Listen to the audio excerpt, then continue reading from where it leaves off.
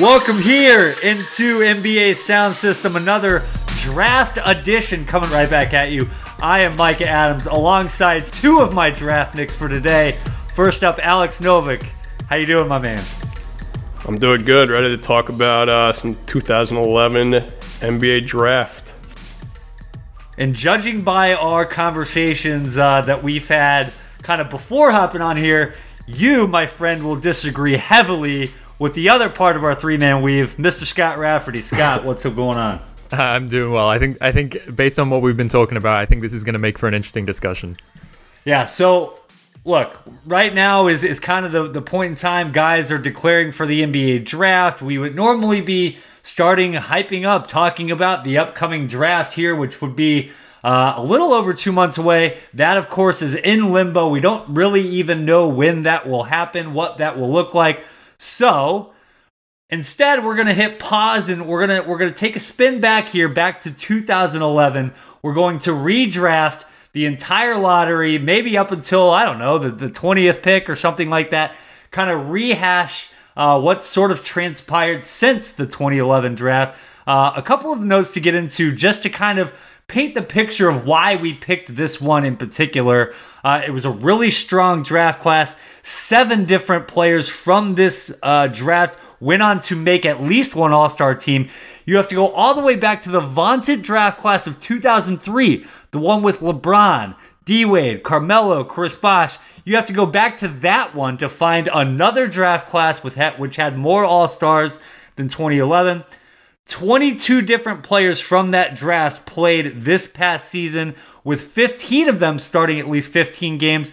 So you'll see a recurring theme. You know, there are 7, 8, 9, really all-star type players, but the depth of this draft goes incredibly deep. So enough of me talking, enough setting the scene. Let's get right into it. The number 1 overall pick, the Cleveland Cavaliers originally took Kyrie Irving. Alex, you drew the number 1 overall pick. Is it still Kyrie? Oh, definitely not. I got to go with my number 1 overall favorite player, and that's Kawhi Leonard. He's the clear number 1 here. And one thing that you didn't mention, just rounding up kind of a summary of this draft class, Kawhi is the first of what is potentially 5 Hall of Fame caliber players in this draft, depending on how a couple guys' careers play out, but I think that's a pretty unique you level. You have 5 Hall of Fame guys from this draft alone? I said potential. I mean, we'll get into it. Potential. Wow, that's high. All right. Would you say Kawhi is a Hall of Famer? Yeah, he's in. Okay. Obviously, yeah. Okay, so that's one, and then that'll make for some good debate save the others as we keep going. For what it's worth, I think I probably have 2. So right off the bat here, we're going to disagree. Scott, any disagreement with Kawhi going number 1 here? Absolutely no disagreements. That was a no-brainer.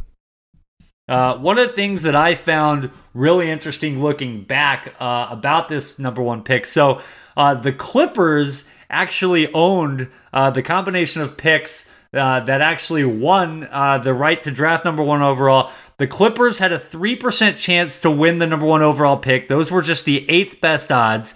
They ended up winning the draft lottery, but of course did not own the pick because earlier that February they had traded it to the Cleveland Cavaliers along with a 31-year-old washed-up Baron Davis. They got back Mo Williams and Jamario Moon in return. They put no protections on the pick. Williams played just 1 more year with the Clippers, starting 1 game.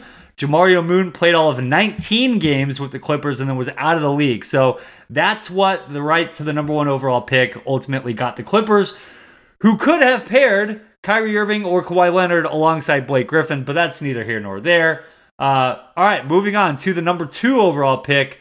That was made by the Minnesota Timberwolves, who took Derek Williams. Scott, you were on the board with the number 2 pick. Who are you taking?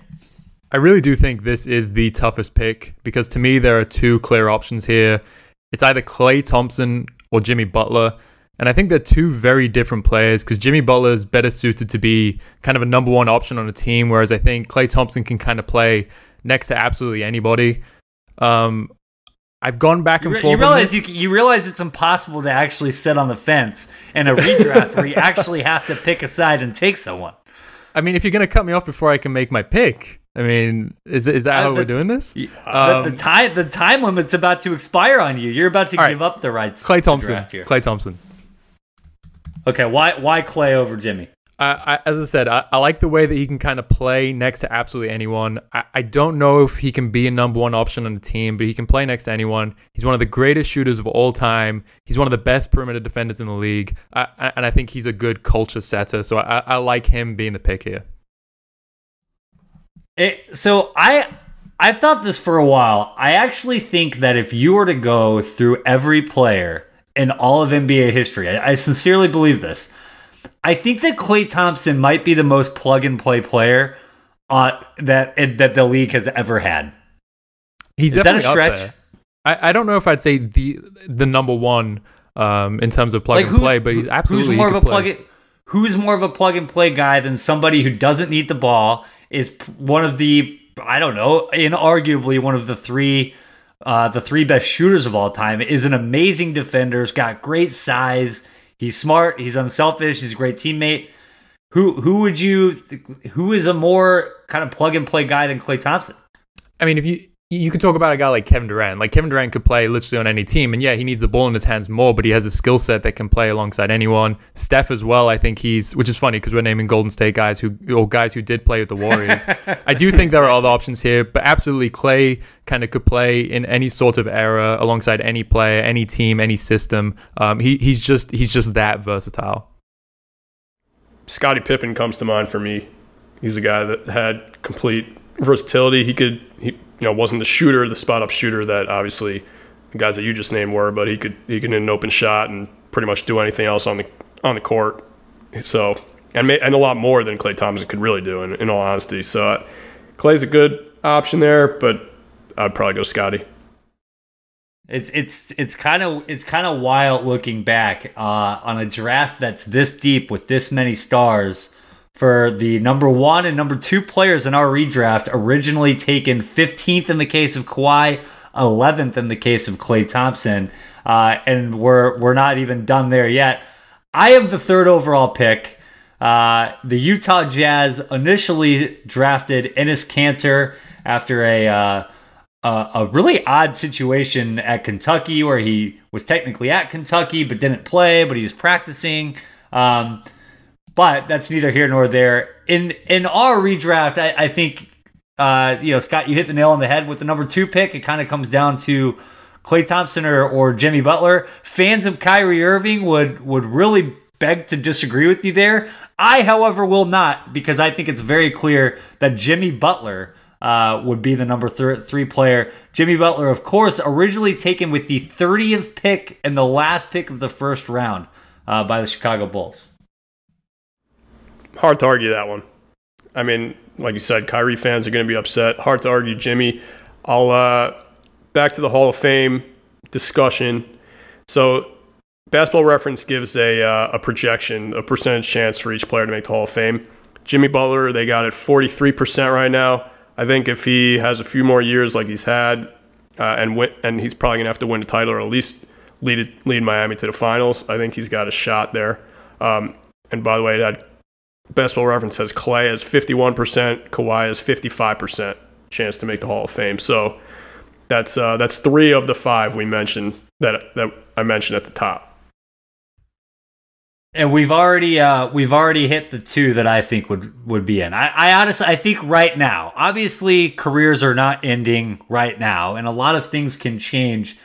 I think that Kawhi and Klay are the only 2 automatics. I don't even think Kyrie's an automatic right now, and it's actually surprising because I think we're looking at the Hall of Fame probabilities that they list out, and the fact that Kyrie Irving has a greater chance of making the Hall of Fame according to BasketballReference.com's Hall of Fame probability calculator, which by the way is an awesome tool. I love it. I think Basketball Reference is amazing. So I don't want to be too hard on this number here, but to me it's a joke that Kyrie has a better Hall of Fame percentage than either Kawhi Leonard or Klay Thompson.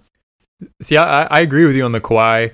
I still kind of think that Kyrie is is sort of a lock to make the Hall of Fame, though, because you got to consider the whole body of work. It considers international play. It considers him winning a Rookie of the Year, him winning a finals. He also played so well in those finals, and he obviously hit one of the greatest shots in NBA history. I think Kyrie is a pretty safe bet to make the Hall of Fame.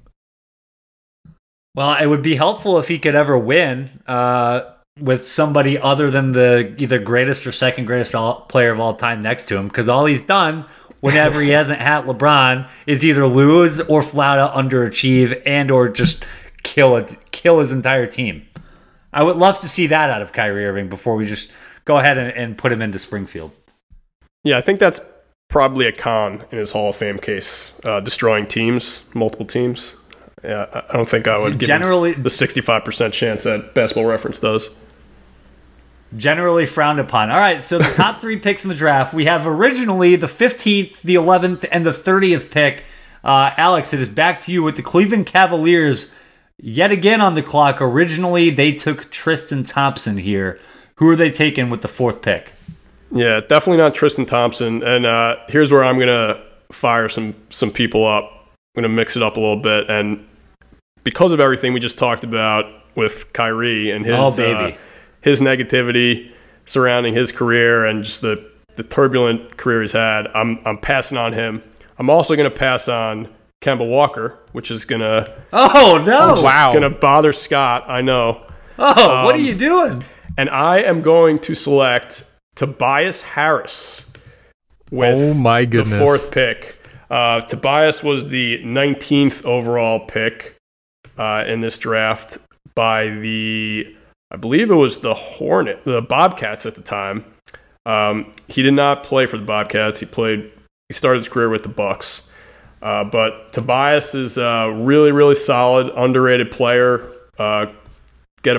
Go to him to get a bucket in any crunch situation. I'd be confident. He's much more efficient than Kemba, and he's a better defender, and he's had a much steadier career than Kyrie. So give me Tobias. Yeah, he's much more efficient than Kemba, but that's because he doesn't take nearly the degree of difficulty of shots that Kemba does and drives the offense in the way he does, and the same for Kyrie. I don't know if we're going this high for him. I think you want a guy who is kind of like an all-star talent and can at least lead a team. Yeah, but we just established. I'm legitimately stunned right here. You're Alex. You're the David Kahn GM of this podcast. You just did the 2011 redraft version of taking Johnny Flynn and Ricky Rubio over Stephen Curry. Really, you're going to compare Johnny Flynn, a guy who played 2 years in the NBA, to Tobias Harris, who's a borderline all-star player who can. So maybe that's a little bit of a stretch. I don't know. I think I'm a Kyrie hater. I'm with you. I think that Kemba's a little bit overrated, but man, taking Tobias over both of those guys feels odd. So you're gonna tell me there is this crazy world out here where the Cleveland Cavaliers could have gotten Kawhi Leonard and Kyrie Irving, and instead you're gonna just take Tobias Harris, who, by the way, is only just now becoming in the last 2 years or so, somebody that's really an impact player. It took Tobias Harris several years to really find his footing here. Would they have been patient, knowing that they wouldn't have gotten this version of Tobias Harris for like 6 years? I disagree with that. The last 6 years of his career, he's averaged 17.6 rebounds a game, shooting 37% from the field. 37% from three, 47% from the field. He's been a solid complementary scorer and number one scorer for the last few years. So I think he's had a nice career since he was 21 years old. It's just those first 2 seasons where he didn't really play much after he was traded to the Bucks on draft day, and they just kind of gave him away to Orlando. Anytime you could be traded away on draft day and play on 5 different teams in your first 8 years, you have to be taken over over 2 guys who you said are going to make the Hall of Fame. No, I didn't. I said that they have potential to, and Kemba probably walking that back. Kemba probably won't. Incredible. But they have potential to. Listen, Kemba Walker is a nice player, but give me a point guard who averages at least 5 assists a game and doesn't doesn't hog the ball and shoot barely 40% from the field. I mean, I like Kemba, but I think he's way overrated. And if you need a bucket at the end of a game, I'm going to Tobias 9 times out of 10 over Kemba. And Kyrie's he's too much of a distraction for me.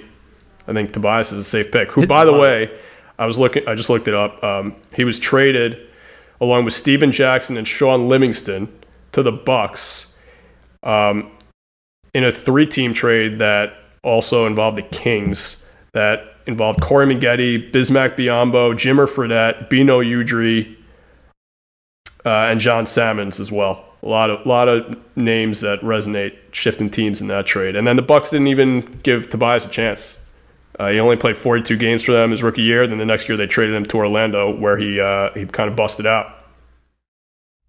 I will say one of the tricky things for Tobias Harris for me is that I think he's kind of overqualified to be a third option, but underqualified to be a second option. So he's kind of in that limbo phase to me, because he's someone who's at his best when he has the ball in his hands, but I don't know if he's good enough for you to run your offense through him. But then if you like we kind of saw last year with the 76ers, when he's the third or fourth option on offense, he kind of just stands in the corner and doesn't really do anything because he's not a high enough volume 3-point shooter to really bend defenses like a JJ Redick or something like that. So I do think I actually like Tobias Harris. I would never take him where you did, so I respect you for going for that. But I do think he's a little bit of a trickier player to build around than a Kemba or Kyrie. I agree with you a little bit in the overqualified to be a 3, underqualified to be a 2. He's kind of would be best suited on a team where like the second best player is like a Rudy Gobert type, or like a peak Draymond Green type, somebody that is a all-star, all-NBA player, clearly a better player, but not necessarily one that's going to be taking 17, 18 shots a game. Yeah, I'd go with that. I mean, that's probably his best role, but he's great in that role. Like, there might not be a player in the league that you'd want as that steady guy you can count on. Who I mean, you said he's not a high volume 3-point shooter, but I mean, he's been 40% the last few years, shooting 5 a game. So I would like Tobias Harris to. I'm excited for like the Jamal Crawford 6th Man of the Year phase of Tobias Harris's career, which is I don't know. I kind of think that's the direction that he should go, but that's just me. All right, this is already way too much Tobias Harris. Let's move on. Scott, you have the 5th pick. The Raptors originally took Jonas Valanciunas. I'm gonna assume that you're gonna go in another direction here. Yeah, I'm going in a different direction. You know what's funny? When we talked about doing this, I kind of listed our order by our picks and then wrote names next to our names who I thought we would take. And I was almost certain that Alex would take Kemba Walker 4, which made Kyrie Irving a really easy pick for me. So this has kind of thrown me for a loop. But I still think I'm going to take Kyrie Irving. There's no denying he's an absolutely fantastic offensive player. There are questions about his ability to lead a team and everything like that. But I think ultimately with a pick like this, you go for the highest upside. And for me, that's Kyrie over Kemba. Kyrie, who is the number one pick, just to make clear. I feel like I've been in the most enviable position so far, because I would have had to choose between Klay Thompson and Jimmy Butler, and I didn't have to pick. And now I would have had to pick between Kemba and Kyrie. And Scott, both times you've kind of made my life easy for me. I told you I got the hardest picks in the draft. So, all right, we can't talk 5 minutes about Tobias Harris and then just kind of gloss over Kyrie Irving. So there are lots of people out there who would probably still take Kyrie second, and probably some who might even I don't know, maybe Kawhi has reached a point where he's just a no-brainer number 1 and it's 100% across the board. But Kyrie is somebody out there that has a lot of clout, not only among players but fans alike. Where do you think the disconnect is with Kyrie Irving between kind of those two schools of thought and the two conversations around him? I mean, I think it's his ability to impact winning and lead a team. Because, even just over the last few years, without him, the Celtics make a run to the Eastern Conference Finals. The next year, we think they're getting Kyrie and Gordon Hayward back. They're the favorites to win the title. And that season goes worse than anyone could have expected. And it wasn't all on Kyrie, but he received a lot of the blame for that. And then even this season on the Nets, he put up some of the highest scoring numbers of his career, a fantastic all-around scorer. but the Nets were basically a better team when he wasn't playing. And that's concerning, and that's not something you want in your number one player. And even dating back to before LeBron got to Cleveland, those Cavaliers teams weren't very good. So I think that's the disconnect. When you watch Kyrie, he passes the eye test. He looks fantastic. He's a super smooth scorer, can get a shot off against anyone. One of the best isolation scorers we've ever seen. But there's still questions this late in his career as how far he can lead a team. And I think when you compare that to Kawhi Leonard, we have no doubt about that. Klay Thompson has played on winning teams his whole life. Jimmy Butler is a guy who pretty much everywhere he's gone hasn't gone as deep in the playoffs as some of those other guys, but he's performed at an all-star level and made teams competitive. Tobias Harris doesn't deserve to be in the same discussion here, in my opinion. But that's why I think that Kyrie is just a level below those guys, those top three guys. Yeah, I think you nailed it. I mean, honestly, is there a player in the NBA right now that other players would want to play with less than Kyrie Irving? If you're doing like a complete candid poll of other players, around the league, I would think that Kyrie would be the number one guy that players would not want to play with at this point in his career. He has problems with everyone. Well, the tricky thing is... Go ahead. The tricky thing is, like what I just said about Tobias Harris, where he's, overqualified to be a third option, underqualified to be a two option. Kyrie was really at his best when he basically functions as a shooting guard next to LeBron, who can just run an offense and be basically the point guard on the floor. And he hasn't really had an opportunity to do that against another player. And I think that's why it's difficult, because Kyrie is the kind of guy who wants the ball in his hands, needs the ball in his hands. But other than that Cleveland situation, he hasn't had an opportunity. He hasn't played next to someone who's basically told him what to do, play to his strengths, not worry about getting everyone else involved. And maybe that's what's going to happen next season when Kevin Durant comes back. I don't know. I don't necessarily know if I expect it to happen, but that there is kind of like a weird disconnect between the role that he does play and the role that he ideally should play. I agree. I think that people are being too quick to assume that Kyrie and Kevin Durant are going to fit seamlessly next to each other. Because I think you're right in the sense that Kyrie's best role, he's best suited for exactly what you just said. Playing a high volume, essentially shooting guard next to a do everything kind of playmaker. But Kevin Durant is a vastly different player than LeBron. And there were times even in that stretch in Golden State throughout those 3 years there where everyone can say all they want about, Steph Curry and Klay Thompson and Kevin Durant and Draymond Green learning how to share, and no one wanted to step on each other's toes. But there were definitely periods where Kevin Durant felt like his best option was to sort of lean into his strengths as a one-on-one scorer, and he might be the most gifted one-on-one scorer this league has ever seen. And look, if that's going to cause some issues playing alongside three of the most unselfish superstars ever. Imagine how that's going to be playing alongside Kyrie Irving, who's a pretty grating teammate, and as we've discussed, is somebody that really needs to have the ball in his hands to really get the best. I don't see Kyrie Irving being happy running off the ball and coming off pin downs because Kevin Durant is out there doing his thing at the top of the key. I don't know. I have some concerns about that. There's going to be a lot of my turn, your turn on that team. And I think I wouldn't be surprised if they're kind of underwhelming in the regular season and better in the playoffs, just because I think that they're probably better suited to go against the kind of defenses that teams usually see in the playoffs. So that's actually one of the things I think Kyrie deserves more crap for. So look, I think if you were to rank every player based on who you want in an NBA Finals series, there's no doubt that Kyrie Irving is he's a big game player. He can get a shot against anybody. He's earned the reputation that he has. However, at the same time, you also have to get to that point, right? It's not just you don't just show up and you're in the NBA Finals. You don't just show up in a close game in the fourth quarter. Things like how you play with teammates over the course of 82 games matters. Your seeding in the playoffs matters. All of that functions in to ultimately getting to where you want to be.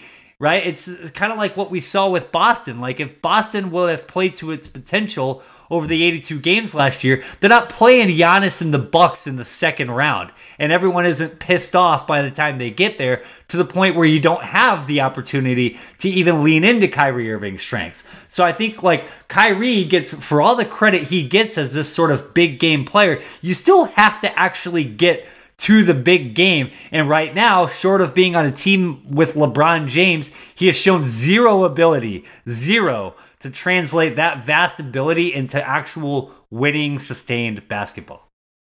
The funny thing too is that even beyond the questions about how they're going to fit, like who on that team is going to take the biggest shot of the game when it matters most? Because even that season, the 2016 finals, when the Cavaliers beat the Warriors, like that three, Kyrie was the best person on that team to take that three. He's a much better three-point shooter than LeBron is, and has been throughout his career. But if there's one player who can basically do pretty much everything that Kyrie Irving can do, but better, it's Kevin Durant. So I do wonder if there's going to be some growing pains between them in that regard, just in terms of like who the ball goes to in the clutch and who is best suited for that. All right. Well, so Kyrie Irving, originally the number 1 overall pick, goes 5th in our redraft to Scott. And Scott, I am so happy that you took him because I did not want to have to take Kyrie Irving, and I 100% would have. But moving on to the 6th pick, the Washington Wizards initially took Jan Vesely, who had one of the all-time draft green room shots. He makes out with his girlfriend right after they pick him. He, of course, was one of those next great European players, a YouTube sensation. He was definitely not an NBA sensation. So it should shock nobody that I'm giving 0% chance of taking him here at 6. I'm going to take Kemba. Look, I understand all of the concerns about Kemba, and some of what Alex was saying I think ring true. I think it's a little bit too harsh. But at the end of the day, like, the guy's a walking bucket. He's one of the best teammates in the league. And he's sort of like a caffeine-free diet Damian Lillard. And that's good enough for me. If I'm getting Kemba Walker with the 6th overall pick, that says all you need to know about the depth of this overall draft class. Caffeine-free and diet Damian Lillard. Yeah. Yeah, because okay. he's not Damian Lillard. He's not Damian Lillard, right? But he's also probably not diet Damian Lillard either. Does caffeine-free mean he has less energy and vibrancy? Just a little less, yeah, I think take it for what you will. I'll leave that open to interpretation. Diet Damian Lillard felt a little disrespectful to Damian Lillard. That's why I had to add the caffeine-free part in there. Okay. Damian Lillard 0. Can we go with that? Oh, that's fine. Clear. Damian Lillard clear. Okay. All right. So about Kemba, you guys disagree on where Kemba lies. Alex, we kind of heard why you took Tobias Harris over Kemba Walker. Scott, you were torn between Kyrie and Kemba. What makes Kemba so great and special in your eyes? Just the amount that Kemba has improved throughout his career is incredible. I don't think he gets enough attention for it because he came into the NBA as a guy who couldn't really shoot. He's a pick and roll heavy point guard who teams basically just dropped underneath screens every single time he ran it, and he couldn't punish them by hitting pull-up threes. And in the years since, he's turned into one of the NBA's best three-point shooters, especially off the dribble. And the way that he gets his shot off, even though he's small, he's very slight, he's turned into a guy who can get it. He doesn't need any space at all, and he knows how to set up screens and everything like that. He's just a very crafty player, and I think you want, at this kind of pick, you'd want someone who is a gym rat, who's going to do everything that he can to reach his full potential, because that usually gets the best out of his teammates, even though that certainly did not happen in Charlotte, unfortunately. So Kemba Walker's breakout season, really, so he didn't make his first All-Star team until his 6th season. His 5th season is kind of when he really started to break out. Up until that point, he was still shooting in the high 30s. Really wasn't really playing a lot of winning basketball. And if you actually look back at this draft class, if you look at just the first 4 seasons and sort everyone from this draft class by win shares, Kemba Walker actually comes out 11th, which is actually below where he was originally drafted, originally the 9th overall pick by the Bobcats. So early on, like I think right now in 2020, looking back in hindsight, you'd say, man, I can't believe Kemba Walker went 9th overall. But really, when you look at how he actually played those first couple of seasons, like I'm not sure even if the Bobcats or now Hornets knew after his 4th year if he was ultimately going to become the player that he ultimately did. I think it's safe to assume that they didn't know that, because he was a little bit older. He was at UConn for 2 years, maybe 3 years. So he was a little bit older than other players in his draft class. And usually those kind of players, you don't think that they have as high of a ceiling or they're close to reaching their peak than a 19-year-old, a 20-year-old, and everything like that. But he's really it's not the same as Pascal Siakam because his improvement is just absolutely outrageous. But it is similar in the sense that he has made a couple big jumps later in his career than players usually do. And I mean, now he's made 4 straight All-Star appearances. He's a starting point guard on a Celtics team that has an incredibly bright future.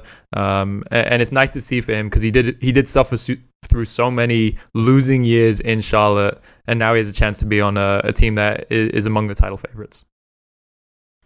Yeah, I mean, a huge part of his legacy is going to be determined in the next couple of years, just how he does in the playoffs. First time he'll really be on a legitimate stage with playoff expectations. Fortunately, I think there's a chance he's going to get exposed a little bit. I love Kemba, but I think his he's You definitely do not love Kemba. I do. No, I actually do love Kemba. You do the opposite of love Kemba. No, I think he's an overachiever. I think he's great for the type of player that he's made himself with, an undersized and a game that's kind of, he's not a spot up shooter, he's not a pure point guard, but he's carved out a great niche despite being undersized. I just think you got to take him for what he is instead of he's been elevated to this all-star starter, and I just don't think he's really on that level of like leading a team to a title or even to the finals. And I think he's going to be exposed a little bit, unfortunately. I think we talk. Go ahead, Scott. I think Boston is perfect for him in that regard, though, because one reason that I loved his fit there going into the season is because I think for about 44 minutes of a game, I think Kemba can basically be very similar to Kyrie in terms of production. Like it's really those like last 4 minutes of a game where Kyrie is head and shoulders better than Kemba. But I think for the Celtics to be their best, Jason Tatum, and to a lesser extent Jaylen Brown, but Jason Tatum in particular needs to be their closer and their big fourth quarter guy.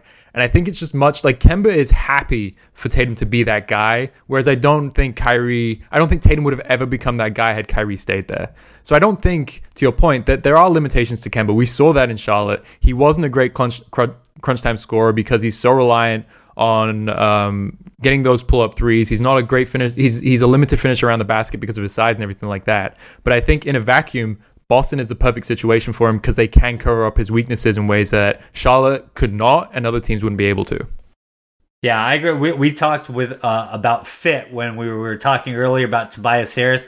I think Kemba is perfectly suited for that hybrid sort of second or third guy. And I think Jason Tatum making that leap that he did might ultimately be the one thing that helps Kemba Walker the most beyond anything that he personally does. His best player in Charlotte was probably like Al Jefferson. Who had a nice year and a half stretch there. Outside of that, it's a lot of like Nick Batum, washed Dwight Howard. It's pretty ugly there. All right, moving on to the 7th pick. This was originally made by the Sacramento Kings, who took Bismack Biyombo. Biyombo, of course, never played there. Part of that 3-team trade involving Tobias Harris and Jimmer Fredette, 2 guys taken later in the draft. Alex, you are up with the 7th pick. Who are the Sacramento Kings taking? Yeah, I'm going with Nikola Vucevic, who was taken 16th originally by the Philadelphia 76ers. Didn't really get much of a chance his rookie year, and then was traded to Orlando the next year in what was an ironic, looking back, is kind of an ironic deal because he was included in the deal that sent Dwight Howard to L.A., Andrew Bynum to Philly, which were obviously the 2 centers that everyone was focused on and had a lot of hype around him, and I guess at that time deservedly so. But over the last 6 years, I mean, Bynum's MIA, Dwight Howard's fallen off big time. We know how his career is kind of spiraled downhill, and Vooch has made an all-star team, been a very, very good center for the Orlando Magic that unfortunately haven't won much, but he's his career is probably the career in 2012 that you would have chosen out of those three guys going forward. It's wild to think that in a trade that included Dwight Howard, Jason Richardson, Andrew Bynum's in that trade, Andre Iguodala is included in that trade. It's kind of wild to think that it's Vooch that since that trade was made, you could argue has had the most productive career of any of those guys. Yeah, I think it's definitely an argument you can make. Yeah, he didn't really have much fanfare coming out of college, even though he had a really strong career with USC 2 years, and he's kind of been under the radar for the last 6-7 years until he finally made an All-Star team last year. But he's been solid, and that trade, by the way, was a 4-team trade that overall I think turned out to be 15 players. Al Harrington, Aaron Aflalo, Dario Saric, Josh McRoberts, Chris Duhon, Earl Clark, Mo Harkless, a lot of guys included in that trade. And yeah, like you said, Vooch is the best one of the bunch. It also included the pick that became your boy Rodions Kurucs 6 years after the fact. Yeah. All right. Okay, moving on after Vooch, the 8th overall pick. Scott, you were on the board. The Detroit Pistons originally took Brandon Knight. Are you taking Brandon Knight? I am not taking Brandon Knight. This is a little tricky one because I do think there is a big drop-off at this point in the draft, and there's a lot of different ways that you could go. I think I'm going to go with Jonas Valanciunas, though. He's never made an all-star team, but he's become a really solid center, a guy who has basically started every game in his career. He's a walking double-double. He's improved as a defender, even though he is limited on that end of the court. And this season, he's kind of started expanding his range out to the three-point line, taking 1.3 threes a game, making 37% of those. He's a guy who can get you a bucket in the post. I just think he's a pretty solid pick here, given who else is available.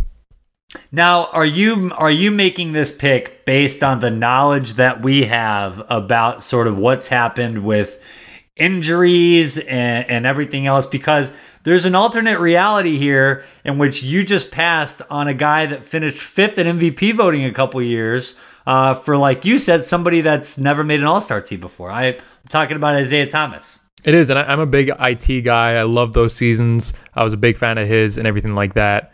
But I do think that the Celtics built the perfect team around him, surrounded him with the perfect players who can cover up for his weaknesses.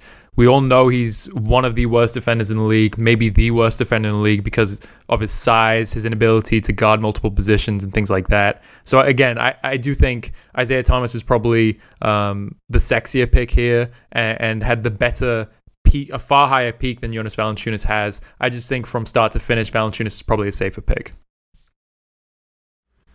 Yeah, I mean... No, any gripes there? No, I think at number 8, Valanciunas is a great pick. He's a guy. He's a per 36 monster. I think his numbers this year per 36 are on a historic level almost for centers. When you look at, he's hitting threes now and just a double machine, kind of like Vucevic before him. But yeah, that's a good pick. I think we should get into IT once he's finally picked. And there's a few other things we can branch off, and that's a transition to Micah. Are you taking him with number 9? I am not taking him with number 9, so you're gonna have to put that back up in your storage locker where you got it. So 9th, the Charlotte Bobcats originally took Kemba Walker here, who was obviously not on the board. Scott, I'm actually stunned that you took Jonas Valanciunas over Bojan Bogdanovic, who is my pick here. I think Bogdanovic is somebody, especially with knowing what we know now about sort of the direction that the league has gone. I don't think you could ever have enough guys that can do what Bogdanovic can do. And I think that at the 9th overall pick is pretty spectacular. I think I had him listed higher than Tobias Harris on my my sort of pre-draft board who Novik hilariously took fourth. So I'm going to take Bogdanovic here. He was next on my list, by the way. I probably didn't give him enough thought because you're right. He is the kind of guy that I like. I did not realize he was averaging like 20 points per game this season, by the way. That completely flew underneath my radar. But he's been this guy. He's kind of a late bloomer. I want to say he came alive like a couple years ago in that Indiana series that they pushed the Cavs to 7 games. He did a decent job defensively on LeBron James. The year after, he kind of carries the Pacers. When Victor Oladipo goes down, they still make the playoffs. He's a really nice player, a guy who can play multiple positions, shoot threes. He can run a little bit of the offense, a good enough defender. I do agree with you. I think this is a really good pick here. And for what it's worth, so Bogdanovic originally went 31st overall as the first pick of the second round to the Miami Heat. Did not actually come over to the NBA until the 2014-15 season. Had one of those crazy expensive European buyouts, which is probably a reason, to be honest, why he didn't go higher, because those first round guarantees don't apply to guys taken in the second round pick. So I think Bogdanovic, look, he was never going to make an all-star team this year. I think even if Utah would have been on pace to win 70 games like Milwaukee was, he still probably wouldn't have stuck it out. But I think he's sort of in that mold, along with like the Danilo Gallinaris of the world, as somebody who's just a kind of like a perfect third or fourth kind of option that you can kind of turn to. And I think you're absolutely right. That Pacers series against Cleveland, he was spectacular as a number 2 guy playing off of Victor Oladipo and really made LeBron work. Like, he did as good of a job on LeBron as probably anyone in the East did there for 4 or 5 years. Yeah, Bojan is quietly the last couple of years doing his best Peja Stojakovic impressions, averaging 19 points a game last 2 years, shooting 42% from 3 and 47% overall. I mean, there's not a better spot-up shooter, complimentary guy like you're talking about at 6'8" who can play some power forward too than him in the league right now. Yeah, if you did a blind resume between Bogdanovic this season and some of Peja's All-Star seasons, you'd have a hard time picking the two of them up aside from each other, and that's no small feat. Peja's a guy that finished 4th in MVP voting one year, so. Certainly worth a lot of shine. I'm getting a lot of value with the 9th overall pick. I'm going to go ahead and pat myself on the back, giving myself bruises there in doing so. All right, moving on to the 10th pick. Alex, the Milwaukee Bucks originally took Jimmer Fredette. I'm going to assume that you are not taking Jimmer Fredette. Who are you going with here? I'm going to pass on Jimmer. I'm going to go with a similar guy who kind of is reminiscent of Jimmer's kind of skyrocket to fame and then plummet back down to earth, and that's Isaiah Thomas, who we just talked about, who was drafted with the last pick of the draft, number 60, by the Kings, and we all know how his career has played out. I think if you're looking, this is kind of how we should really be debating each pick: is, are you looking at a guy's peak? Are you looking at his overall career? Are you looking at what his value is right now? And I think there's no argument that Isaiah Thomas has the highest peak of anyone left on the board. And really, maybe outside of Kawhi and Clay and maybe like one Kyrie year, IT's peak was right up there. That's an interesting one.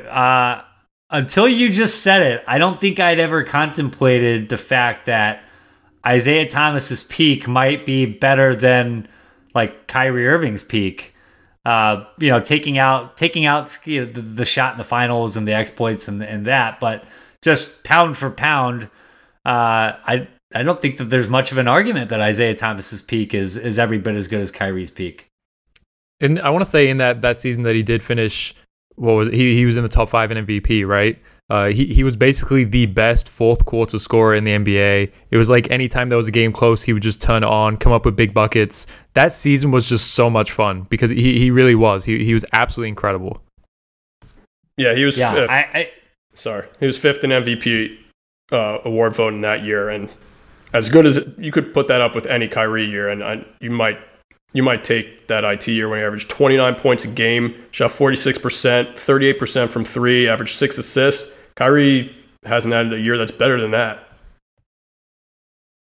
Some of those fourth quarters in that year were just absolutely outrageous. Like the closest thing that I can think of to it is like weirdly, I almost feel like it was like when Tim Tebow was winning those games as a starting quarterback for the Broncos, and it was like, how the hell is Tim Tebow doing this time and time again? And everyone's just kind of like collectively losing their minds.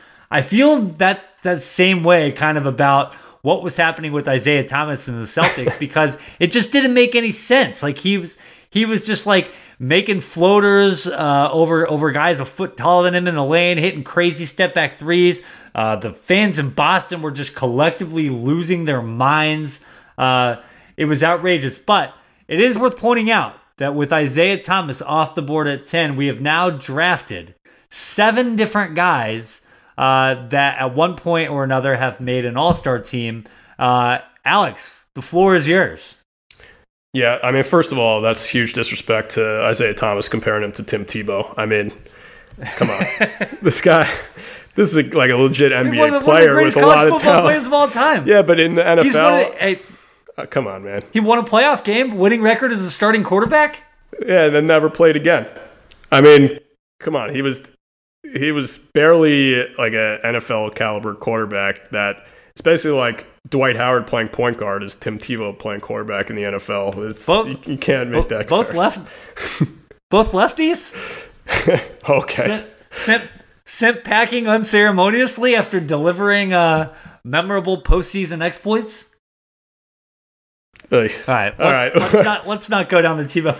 All right, 7 All-Stars. The floor is yours. Let's try this again. Yeah, it just seeing that there were 7 All-Stars in this draft, which is the most in the last 11 years, had me just going back and looking at other drafts that had similar All-Star talent. In 2008, you had 7 All-Stars as well. You had Dragic, Hibbert, Kevin Love, Derrick Rose, Scott's boy, Brook Lopez, DeAndre Jordan, Russell Westbrook. I think the 2011 crew is clearly better than that one. So you got to go all the way back to 2003, as you mentioned before, to find an argument for what was a better draft class from a all-star talent perspective. And I think you can make a case that 2011 was better. You look at the 2003 class, the all-stars, obviously LeBron. You had Melo, you had D-Wade, you had Bosh. No arguing those guys. I mean, say what you want about Melo. That's a whole other podcast where I could hate on him. But outside of those guys, the other 5 All-Stars were David West, very solid career. Then you got Chris Kaman. That's a shocker that he even made one. Mo Williams, another guy that I think a lot of people would be surprised made an All-Star team. Kyle Korver, who was given the pity All-Star nod the year that the Hawks made or won 60 games and won an absurd amount of games in a row at one point. And I think Korver was a late ad. And Josh Howard, who, I don't know, that's kind of an uninspiring all-star pick there. He had a nice little career, but not on the level of cachet that the other guys have.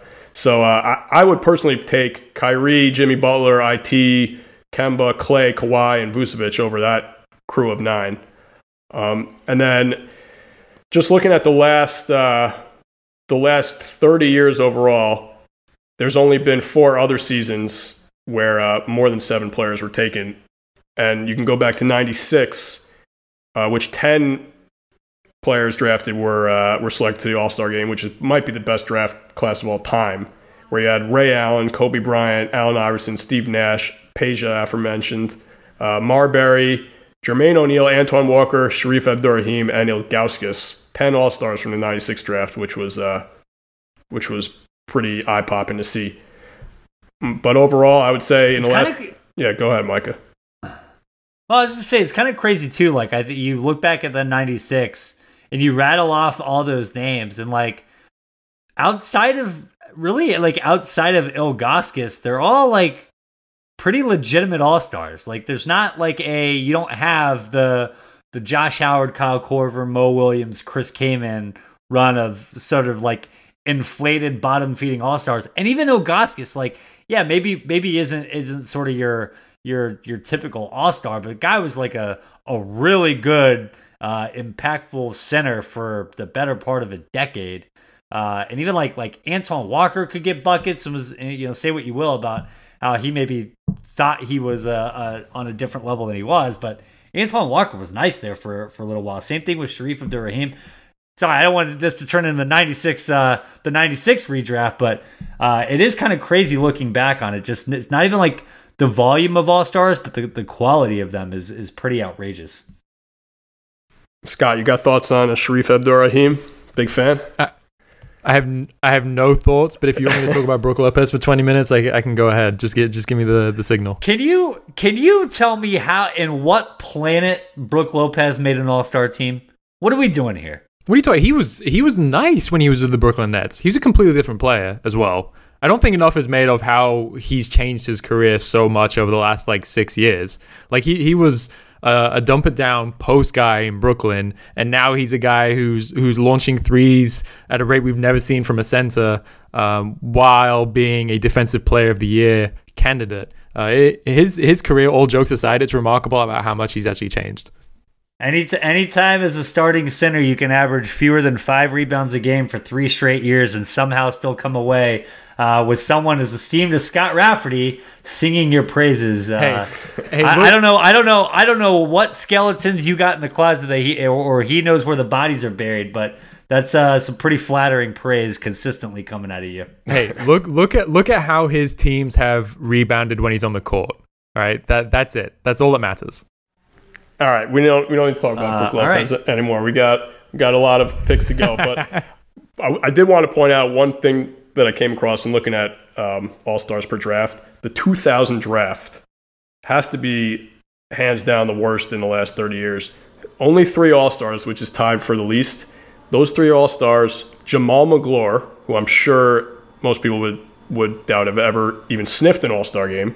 Kenyon Martin, who was probably a borderline All-Star in his best season, and Michael Redd, who's actually an underrated player, but kind of had a short career arc there. But, I mean, talk about a lack of star power. That's got to be the worst by far.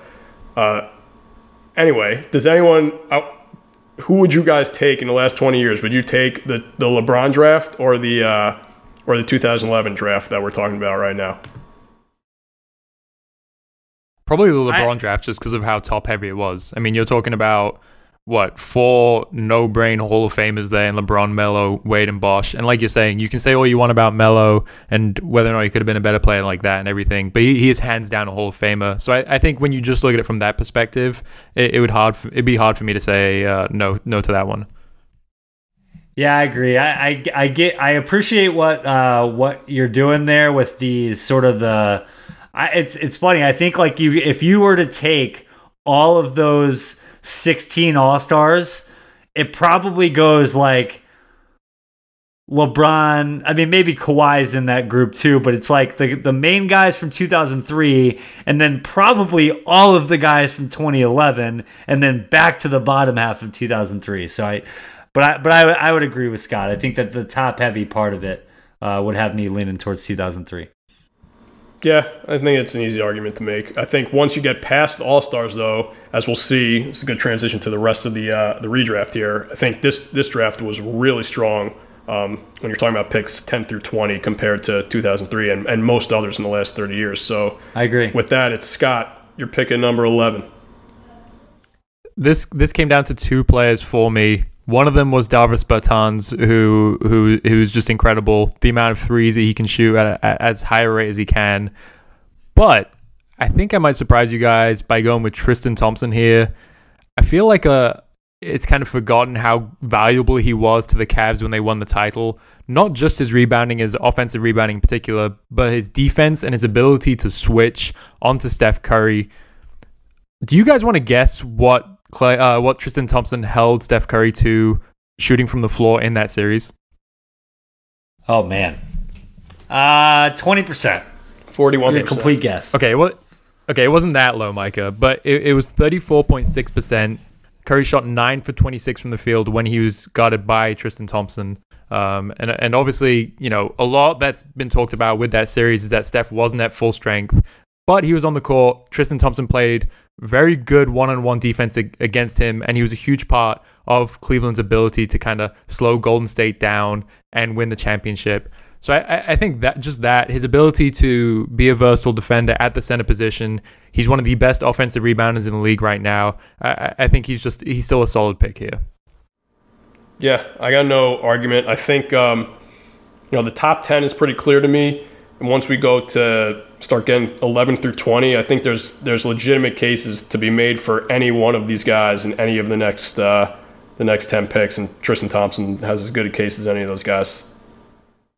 One of the best offensive rebounders of the last decade, and you hit the nail on the head perfectly. Really a kind of in a weird way, like kind of the absolute perfect center for a team built to go against those Golden State Warriors, because you just don't have a prayer against those types of offenses if your bigs can't move and switch. And Tristan Thompson, a little bit, maybe not ahead of his time because he's kind of in that time, but kind of a prototypical, versatile, quick twitch with his feet, moving big. But I agree with you. I like Tristan Thompson.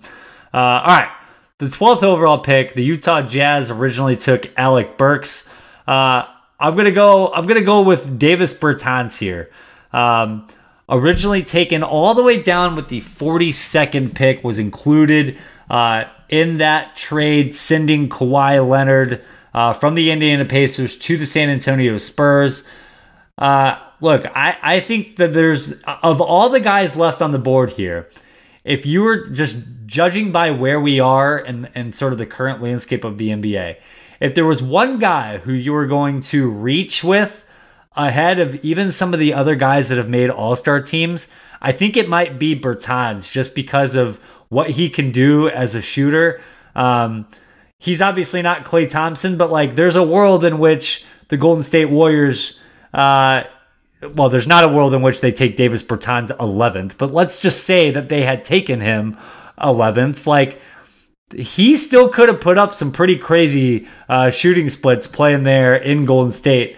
I think Bertans is the perfect role player for today's NBA. Somebody capable of just completely destroying anyone at a moment's notice from anywhere on the floor. So I'm going to roll with Bertans at 12. You know what's crazy? If you look at, so he's taking over 8 threes per game this season, and he's made 42% of those. If you plug those numbers into Basketball Reference and look at guys who have taken 8 threes per game and made over 40% of those opportunities in NBA history, these are the names: Steph Curry, Klay Thompson, Ray Allen, Duncan Robinson this season, and RJ Hunter, but he's I think that was just one game, so he doesn't even qualify. So that's you could have just left him out. Yeah, just come on. I feel like I had to say him. I was looking for the games played, and it quickly became one game played. So forget RJ Hunter. But either way, so it's Bertans, Klay Thompson, Ray Allen, Steph Curry, and then Duncan Robinson this season. That's some pretty crazy company. And he's the only big there. So he could make a case that with a little more sustained success, he could become the best, stretch 4 ever? That's probably a stretch. That's probably a stretch. That's probably a stretch. A little too hot there. I mean, best maybe spot up shooting 4 if you wanted to say something like that. But yeah. He's been awesome this year.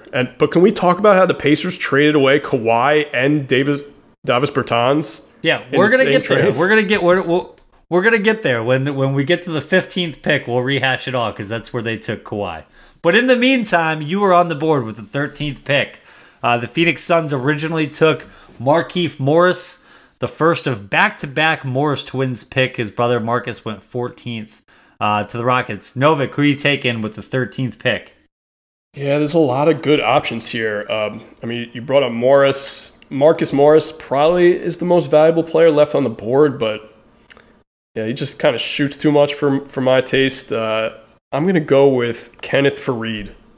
I know he's out of the league, or he's currently not on a team, I don't believe, and he's kind of fallen off a cliff the last few seasons because he can't shoot threes and he's not an elite rim protector. But this was a big-time double-double machine for a few years, played on the Olympic team, brought a ton of energy in his prime years with the Nuggets, and I think his peak is probably higher than just about anyone left, other than maybe Chandler Parsons is still out there, not to spoil anything, but I think Faried has the highest peak of anyone left, and including ahead of probably Bertans and Tristan Thompson.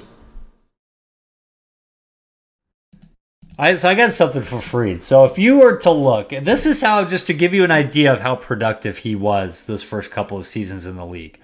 If you were to take every player from this draft class and rank them all based on win shares from their first 3 seasons in the league, where would you guess Faried would show up on that list? Among the entire draft class. Top 3, top 4. Scott? Yeah, probably top 5 the way that you're going with this. Well, number 1, to nobody's surprise, is Kawhi. And then number 2 is Faried. Like, the guy was an absolute animal. And it's kind of, I don't know if it's funny, if it's a cautionary tale, if it's something, kind of one of the names that comes to mind when I think Kenneth Faried is Montrezl Harrell. And it's especially prudent because Montrezl Harrell is probably about to get a big deal this summer. And maybe Faried's not quite as skilled as Harrell, but kind of does a lot of the similar things and wasn't that far off production-wise back in his first couple of years of where Harrell is now. Maybe minus a little bit of scoring, but in terms of the energy, the rebounding, the hustle, all the tenacity that he brings, kind of similar players, right? Yeah, I think that's a great comparison. And when you think about how much success Harrell's having right now, it's just bizarre that Faried can't even make a roster. There's something off about it. There's something that probably we're not seeing as outsiders. It just doesn't make sense because the guy, he's still a double-double machine. For his career, he's averaging 17 and 11 per 36, and even in the last couple of years, he was good with the Rockets last year. Harrell probably is a little bit better of a rim protector, maybe can step out a little further and hit an open jumper, but I don't really see a huge difference between those two guys. And one guy's about to play on a finals contender as one of the best players, and the other guy's out of the league. So it is bizarre. But I think it is the defense. I think Trez is significantly better defensively, and I think when you look at both of those guys, an undersized power forward or center, I think even like marginal differences defensively makes a world of a difference for a player like that. It does. It's kind of one of the reasons why, like, when somebody like Draymond Green loses even half a step, it's going to look like he just lost 15 steps because, like you just said, those margins are real small when you start getting into players of that type. So, all right. Well, Kenneth Faried going 13th. Scott, you were on the board with the 14th pick. Who you got? This is tough. I think I'm going to go with Marcus Morris, even though I agree with you, Alex. He shoots a little bit too much for my liking, but he's turned into a really good, solid volume 3-point shooter. He's a very tough perimeter defender, a guy who's actually had some success against LeBron James in the past. I would never call him a LeBron stopper because that's just not a thing anymore. But when you kind of list the guys who you'd like to go up against LeBron in a series or something like that, Marcus Morris is pretty high on that list. So I just think for those two reasons, I think I'd go with him here. Yeah, no argument for me. He's a valuable guy. Take away his ultimate green light that he has in his mind. He's a helpful guy for most teams, so I won't argue. And it'll be interesting to see how he performs with the Clippers in the playoffs should it return, because it's going to be, it's a huge season for the Clippers and going up against the Lakers and everything like that. And I wrote, after they acquired him, I wrote on NBA.com about how he could kind of shift the battle for LA in the Clippers' favor because of his ability to play a small ball power forward, switch across the board against a team like the Lakers. So the playoffs is going to be huge for him if and when the season does return. Is it a stretch to suggest that Marcus Morris, he's obviously not the most important player moving forward because he's not on the level of guys that distinction would belong to. But if you were to sort of go through every X factor on an important team, is Marcus Morris maybe the single biggest X factor or unknown or question mark moving forward? The guy that among role players that has the potential to swing sort of the most? Is that a fair label for Marcus Morris? I think it's definitely fair to say he's up there because, as we were just saying, he does have a tendency to take bad shots and be a ball stopper. So if you look at it from that perspective, if he's taking the ball out of Kawhi Leonard's and Paul George's hands, that's a huge problem. That could be a reason that the Clippers don't reach their potential this season. On the flip side, if he's a guy who is stretching the floor at a high rate as a power forward, is willing to do all the dirty work, guard LeBron James for 30, 40 minutes a game, not afraid to get into foul trouble, pick up some big fouls and things like that, I do think that could be, that'd be a huge reason why the Clippers would be able to beat the Lakers in a series. Yeah, I mean, he's gonna have his moments. If he's on the Clippers next year, or if the playoffs resume this year, he's gonna have his moments where he'll hit a big shot, he'll hit a dagger, or at least he'll take a bad shot and miss in a big spot. He'll make himself a focal point at some point in the playoffs, and I think it's probably 50-50 whether he'll be successful. I'm in the camp that the biggest benefit that the Clippers had in signing Marcus Morris was making sure that the Lakers didn't sign Marcus Morris. I think it's a move that they probably had to make. I'm just not a fan. I think that there are too many uncertainties. I think it's really telling that he was having the career year away from any pressure or any semblance of anything positive, big picture wise, with the Knicks. I don't know. I think that he's a wild card for both good and bad reasons. So you know what? He's 14th in our redraft, 14th in the original draft. The perfect spot for Marcus Morris, which moves us to pick number 15. The Indiana Pacers originally had Kawhi Leonard fall into their laps.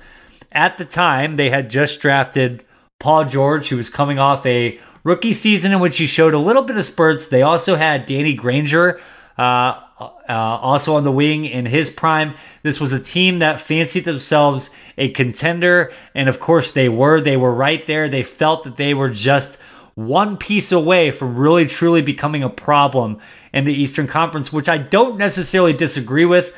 A couple of years later, they got within one game of the NBA Finals, ultimately losing to the Heat. They traded Kawhi Leonard and Davis Bertans for George Hill, who of course ran point there in Indiana for several years. Guys, this has to be one of the biggest what ifs of the last maybe ever when it comes to the NBA draft. Thinking of how many things would have changed or gone differently if the Pacers just don't trade Kawhi Leonard. Yeah, it's one of the worst trades ever. I mean, George Hill is a nice player, but I mean, to give away a Hall of Famer and then throw in a guy who Micah just said was potentially going to be the best stretch four of all time in Davis Bertans, it doesn't get any worse than that. I guess the big question, though, is do you think Kawhi Leonard becomes the player that we know he is today if he's not brought up in San Antonio's system? Yeah, that's a great point. He might not. I mean, he probably wouldn't have a Finals MVP on his hands, or he wouldn't have the first Finals MVP, and yeah, might not have progressed as well. But you got to think he's at least a perennial All-Star player, right? I mean, he's a talented enough guy. I think he's driven enough personally, even without any external factors, that he would have turned himself into a perennial All-Star. Yeah, that's probably a fair way to look at it. Yeah, I think he becomes an all-star. I don't think he becomes an MVP type guy because one of the biggest question marks about him and why he went 15th, he had a completely broken jump shot, like completely broken in college. The Spurs also have maybe the best shooting coach in the entire world in Chip England down there in San Antonio, who worked wonders with Kawhi in developing him. And remember, even in that year in 2013-14, when he wins his first Finals MVP for slowing down Kawhi or for slowing down LeBron, he was still maybe the the fourth best player on that team that won it, maybe even fifth best player, when you really take a step back and look at that Spurs team as a whole. So it's not like Kawhi came in and from day one was this like transcendent player who immediately everyone saw should have gone a lot higher. So let me put something else out to you. If the Pacers with George Hill get past Miami in 2013 and say they win the title against San Antonio and Kawhi, do we look at that trade differently? Yeah, we absolutely do, but you can't play that game. I just did play that game. That's why we're playing that game. Yeah, I mean, I still don't think. I mean, it's a win now move, right? So it's just these things happen. Either if you make a move to win now, when you don't win now, you're obviously going to get crushed for it. But it's kind of a move that, in hindsight, you look at their roster and their team and who Indiana had at the time. It's easy to play the, oh my God, imagine if they had Kawhi and Paul George. But at the same time, like, you can kind of see why they would do it, right? I could see why they would trade the 15th pick in Kawhi for a point guard, a guy that fit their team a little bit better. But I mean, George Hill, like, there's a lot of guys you could replace with George Hill, and get a similar value. I mean, he wouldn't have been the reason why they won the title. Like, you could have fitted a lot of guys in that spot just to serve their role, play point guard, handle the ball a little bit, shoot some threes, and would have contributed just as much to any title the Pacers would have won. So I don't know. I still wouldn't deem it a success. For what it's worth, by the way, I do remember Paul George recently saying that he was nervous when, I want to say this is right, he was nervous when the Pacers drafted Kawhi initially because they played the same position. And obviously they play on the same team now and it hasn't been a problem. But I do think the NBA was quite different back then, to the point where maybe two wing guys like that who are really traditionally small forwards, maybe they don't fit alongside each other as clean as we can, see it now. I mean, there's a reason that it didn't work between Paul George and Danny Granger, right? I mean, some of that is the injuries to Granger, but I mean, even as you saw kind of Paul George emerge, it ultimately kind of simultaneously happened with the downward spiral for Danny Granger's career. The two of them, even if Granger would have stayed healthy, it's not like there were all of these signs pointing towards the two of them blossoming together, right?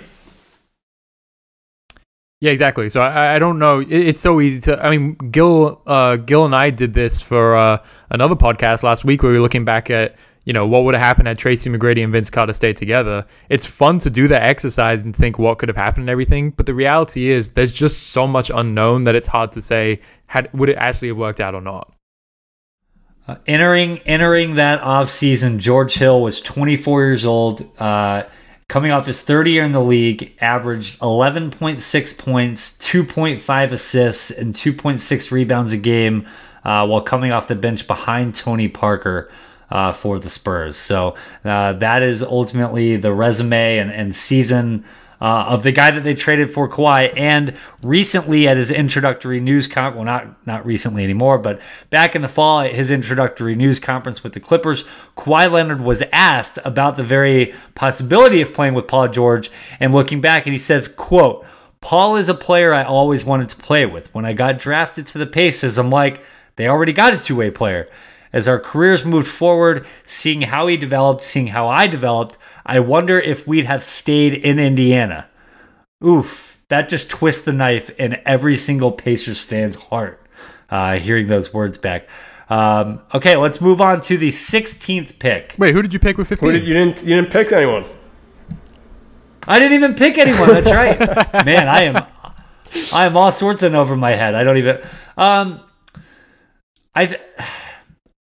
So I think it's Chandler Parsons, and I know that Chandler Parsons as punchline is not the right word, because just of all the injuries that have happened in his career, it's unfortunate what happened and sort of how his career got derailed there. But I do think it's worth pointing out that, like, he got not one but two big contracts. He signed a 3-year, $46 million contract as an offer sheet as a restricted free agent the first time it came around. And then the next time, as recently as the summer of 2016, signed a 4-year, $95 million contract with the Grizzlies.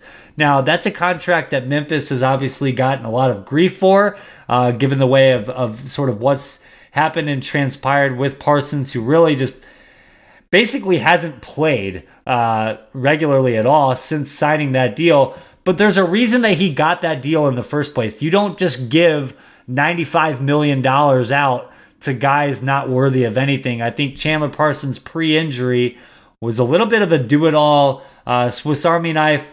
Not saying that he was worth that big deal, but I think probably the fact that he warranted even getting it shows what type of player he was before getting hurt. So I would go Chandler Parsons here. It's probably fair to say that he's almost like the perfect role-playing perimeter player in today's NBA, right? When you think of a guy who he can make some plays with the ball in his hands, he's a good three-point shooter, he can run the court, he can guard multiple positions. I mean, in his third season with the Rockets, he averaged 16.6 points per game, 6 rebounds nearly, 4 assists, 1 steal, while shooting 37% from 3 on decent volume. He as you were saying, he was kind of a Swiss Army knife player, could do a little bit of everything. I think had he been still healthy, he would be perfect for today's NBA. Yeah, he was a little bit ahead of the curve as far as the stretch four type guy who can do it all and really good long range shooter. I mean, for that 4-year stretch where he actually played and was at his peak, he shot 39% at 5 threes per game. And then all the other numbers that you just mentioned, Scott, he was at 6'9". Not many guys were doing what he did back then between 2012 and 2016. But then, I mean, his knee was already starting to balk at the end of his Mavs career, and then for Memphis to see that and then give him the 4-year deal, they deserve all the shame they're getting for that. He hasn't even played. Well, then tell us how you really feel. All right. All right. Rather than go pick by pick after 15 here, let's just kind of hit on some other guys that you find sort of interesting that are still hanging around in the weeds. As we talked at the top, a lot of really deep quality role players around in the latter part here. So let's just go around. Alex, who's one guy that we have not drafted yet that really kind of grabs your attention as someone worth mentioning here? Yeah, I think, unfortunately, Enes Kanter, who was taken third overall, as you mentioned, he's kind of been the same victim, fallen the same path as Kenneth Faried. Not quite as much of a drop-off, but just like a big who's a double-double machine that because of the way today is played, you're not a three-point shooter, you're not playing more than 20, 25 minutes a game. But 25 years ago, Enes Kanter would be a perennial all-star because no one can offensive rebound like him. No one's as much of a guaranteed double-double as Kanter. He'd probably be the next guy off the board, and it's unfortunate for him that he's playing in the era that he is. It is funny, like if you take this draft class and you transport it 20 years prior, maybe he still is the third pick in the draft just because of how the league was. Yeah. Tristan Thompson, too, would be a lot more valuable back then. I mean, we already talked about how valuable he is now for his ability to defend, but he's another guy that would, in the 90s, would probably be an all-star caliber player. Scott, what about you? For the next player, Nikola Mirotic is a guy I had on my radar. It's a shame that his season last year ended the way it did, basically going from starting at power forward for the Bucks to not even taking the floor in Game 6 against the Raptors, because he had a pretty solid NBA career. It's been short-lived, and maybe he comes back, but it's been pretty short-lived. He came in 2014-15 was his first season, 23 years old. He averaged 10 points per game and finished second in Rookie of the Year voting that year, I think. Was it behind Andrew Wiggins? And he's turned into a very good stretch for the kind of guy that pretty much every team in the league would want on their roster. So he was going to be a guy over the next couple picks had we continued doing this that I would have expected to see taken. Yeah. I agree. I think Mirotic, being a Bulls fan, look, there were some times where he really had it cooking, both as a shooter and driver, where he kind of put it together. He could never kind of like put all those pieces together, but there's definitely some sort of like the ability there is there, and you can kind of you would get these glimpses with Mirotic where he would just sort of catch fire and completely take over games, and he would look like he'd be somebody that we should be talking about as like a borderline fringe all-star guy, sort of like how we had a conversation about Bojan Bogdanovic. Like, it's not that much of a stretch to imagine a world in which like that's the version of Nikola Mirotic that kind of came to fruition. But and who knows, maybe eventually he'll make his way back. The one guy that I had on here, well, two guys, but for two entirely different reasons. I still can't believe Derek Williams didn't turn out to be a great NBA player. He was the second overall pick by Minnesota. If we were to keep doing this, man, I don't even know. I don't even know if Williams would go in the first round anymore. I went to Duke, and I still have nightmares about Derek Williams just dunking all over Kyrie Irving and Kyle Singler and Nolan Smith, all of which went in this draft. I cannot believe, after watching what Derek Williams did in the NCAA tournament, that he was not just at least a serviceable NBA player, let alone a good or a great one. So I'm kind of perplexed by that. Derek Williams, in his sophomore year at Arizona, when they took out your Dukies, shot 56.8% from three, and that's almost two per game that he took. 56.8%, and this is a power forward who could jump out the gym, and for him to not even be able to carve out a career today with that skill set is surprising, to put it nicely. Yeah, I think that there are some other things going on there that we may or may not know too much about. The other name that I had, and for a different reason, is Donatas Motiejunas, because so he's out of the league now, but his third year in the league had basically worked his way into Houston's starting lineup, was scoring a little bit, pretty skilled. Was even showing some signs of developing some good 3-point range. Shot 37% from three that year, and then it just kind of went away. It just sort of never happened. He was a guy that like Houston really liked. I know he was a name that they were kind of like holding out of trade talks. Had a bunch of 20-point games. I don't really know what happened with him, to be quite honest, and why he wasn't able to sort of sustain that early success that he had. I can't remember if it had something to do with injuries, but I do remember that 2014-15 season with the Rockets. That was like the peak of my Rockets fandom, and just a really fun team. Fun guy, could do a little bit of everything offensively, super talented, and it is weird to think that he could never really build on that season. Yeah, another guy you'd think would be perfect for today's game that just didn't pan out. One other guy we should bring up, Hall of Famer probably in his own mind, is Reggie Jackson. I mean, it's kind of surprising that none of us picked him in the top 15, but I think that's more of a reflective on how his career has gone the last few seasons, where he's just become a chucker who can't stay healthy, and shoots. Just his efficiency has just been terrible for a few years now. But in his prime, I mean, at his peak, he averaged 19 points, 6 assists for the Pistons. Took them to the playoffs. He was a pretty solid player, and off the bench for OKC, he helped them win some playoff games. So he was really good in his peak, but that was a short peak, and he's really struggled the last few years. Etuan Moore, Markieff Morris, Bismack Biyombo, Amon Shumpert, Alec Burks, Norris Cole, Brandon Knight. The list goes on and on. Still just a laundry list of other serviceable guys here that, again, would have made for, you get any of those guys in the 20s in any draft, you're happy. Any NBA team would be. All right, parting shots here. If there's one sort of thing that resonates most looking back and thinking about this 2011 draft as a whole, what would it be for each of you guys? Scott, you go first. That is a good question. I don't know. I think just the top of the draft was interesting to go through.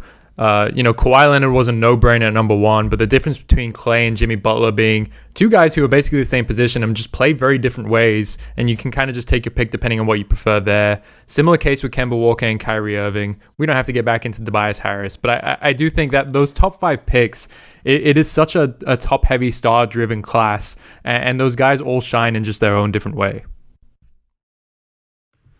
Yeah, it's a great class at the top. I think for me, it's not at the top, but at 11 through 20, I can't think of another draft that has had as much depth of guys that really solid, like guys that are at their peaks were good NBA starters. Almost, you can make a case as an all-star for a bunch of them when you talk about Enes Kanter, Bertans, Tristan Thompson, Nico, Fareed, Chandler Parsons, Reggie Jackson, Tristan Thompson. I mean, that's a really solid 11 through 20 there that most drafts can't stack up with. I would agree. The fact that, again, of those seven All-Stars, the fact that only one was within the top 8 and over half of them were 15 and later between Kawhi, Vooch, Jimmy Butler, and Isaiah Thomas. It's just pretty insane, the value late there. That's got to be historic. I just can't help but always just keep coming back to what if the Pacers had not traded Kawhi Leonard, because I just think about how many different ways that impacts the way that we think about today's game. Like, not only just the thought of Kawhi and Paul George and whether or not they would have ultimately succeeded together, but think of like the Spurs probably don't win another title, so we think about Tim Duncan differently. Maybe that changes what LeBron does in Miami. Maybe they don't even reach 8 straight finals if they can't get past a Pacers team that has Kawhi to throw at him, in addition to all the other great players that they have. The Raptors probably ultimately don't end up with Kawhi Leonard. What's happening now in LA probably doesn't happen. If things go differently in Miami, does LeBron ever go back to Cleveland? Are we still on a 52-year and counting pro sports streak in Cleveland? I just the dominoes, my head explodes when I think about all the different ways that the NBA changed by a team ultimately trading a guy that they took with the 15th pick in the draft for what amounted to a 24-year-old backup point guard. So I look at that as sort of one resounding butterfly effect of the 2011 draft.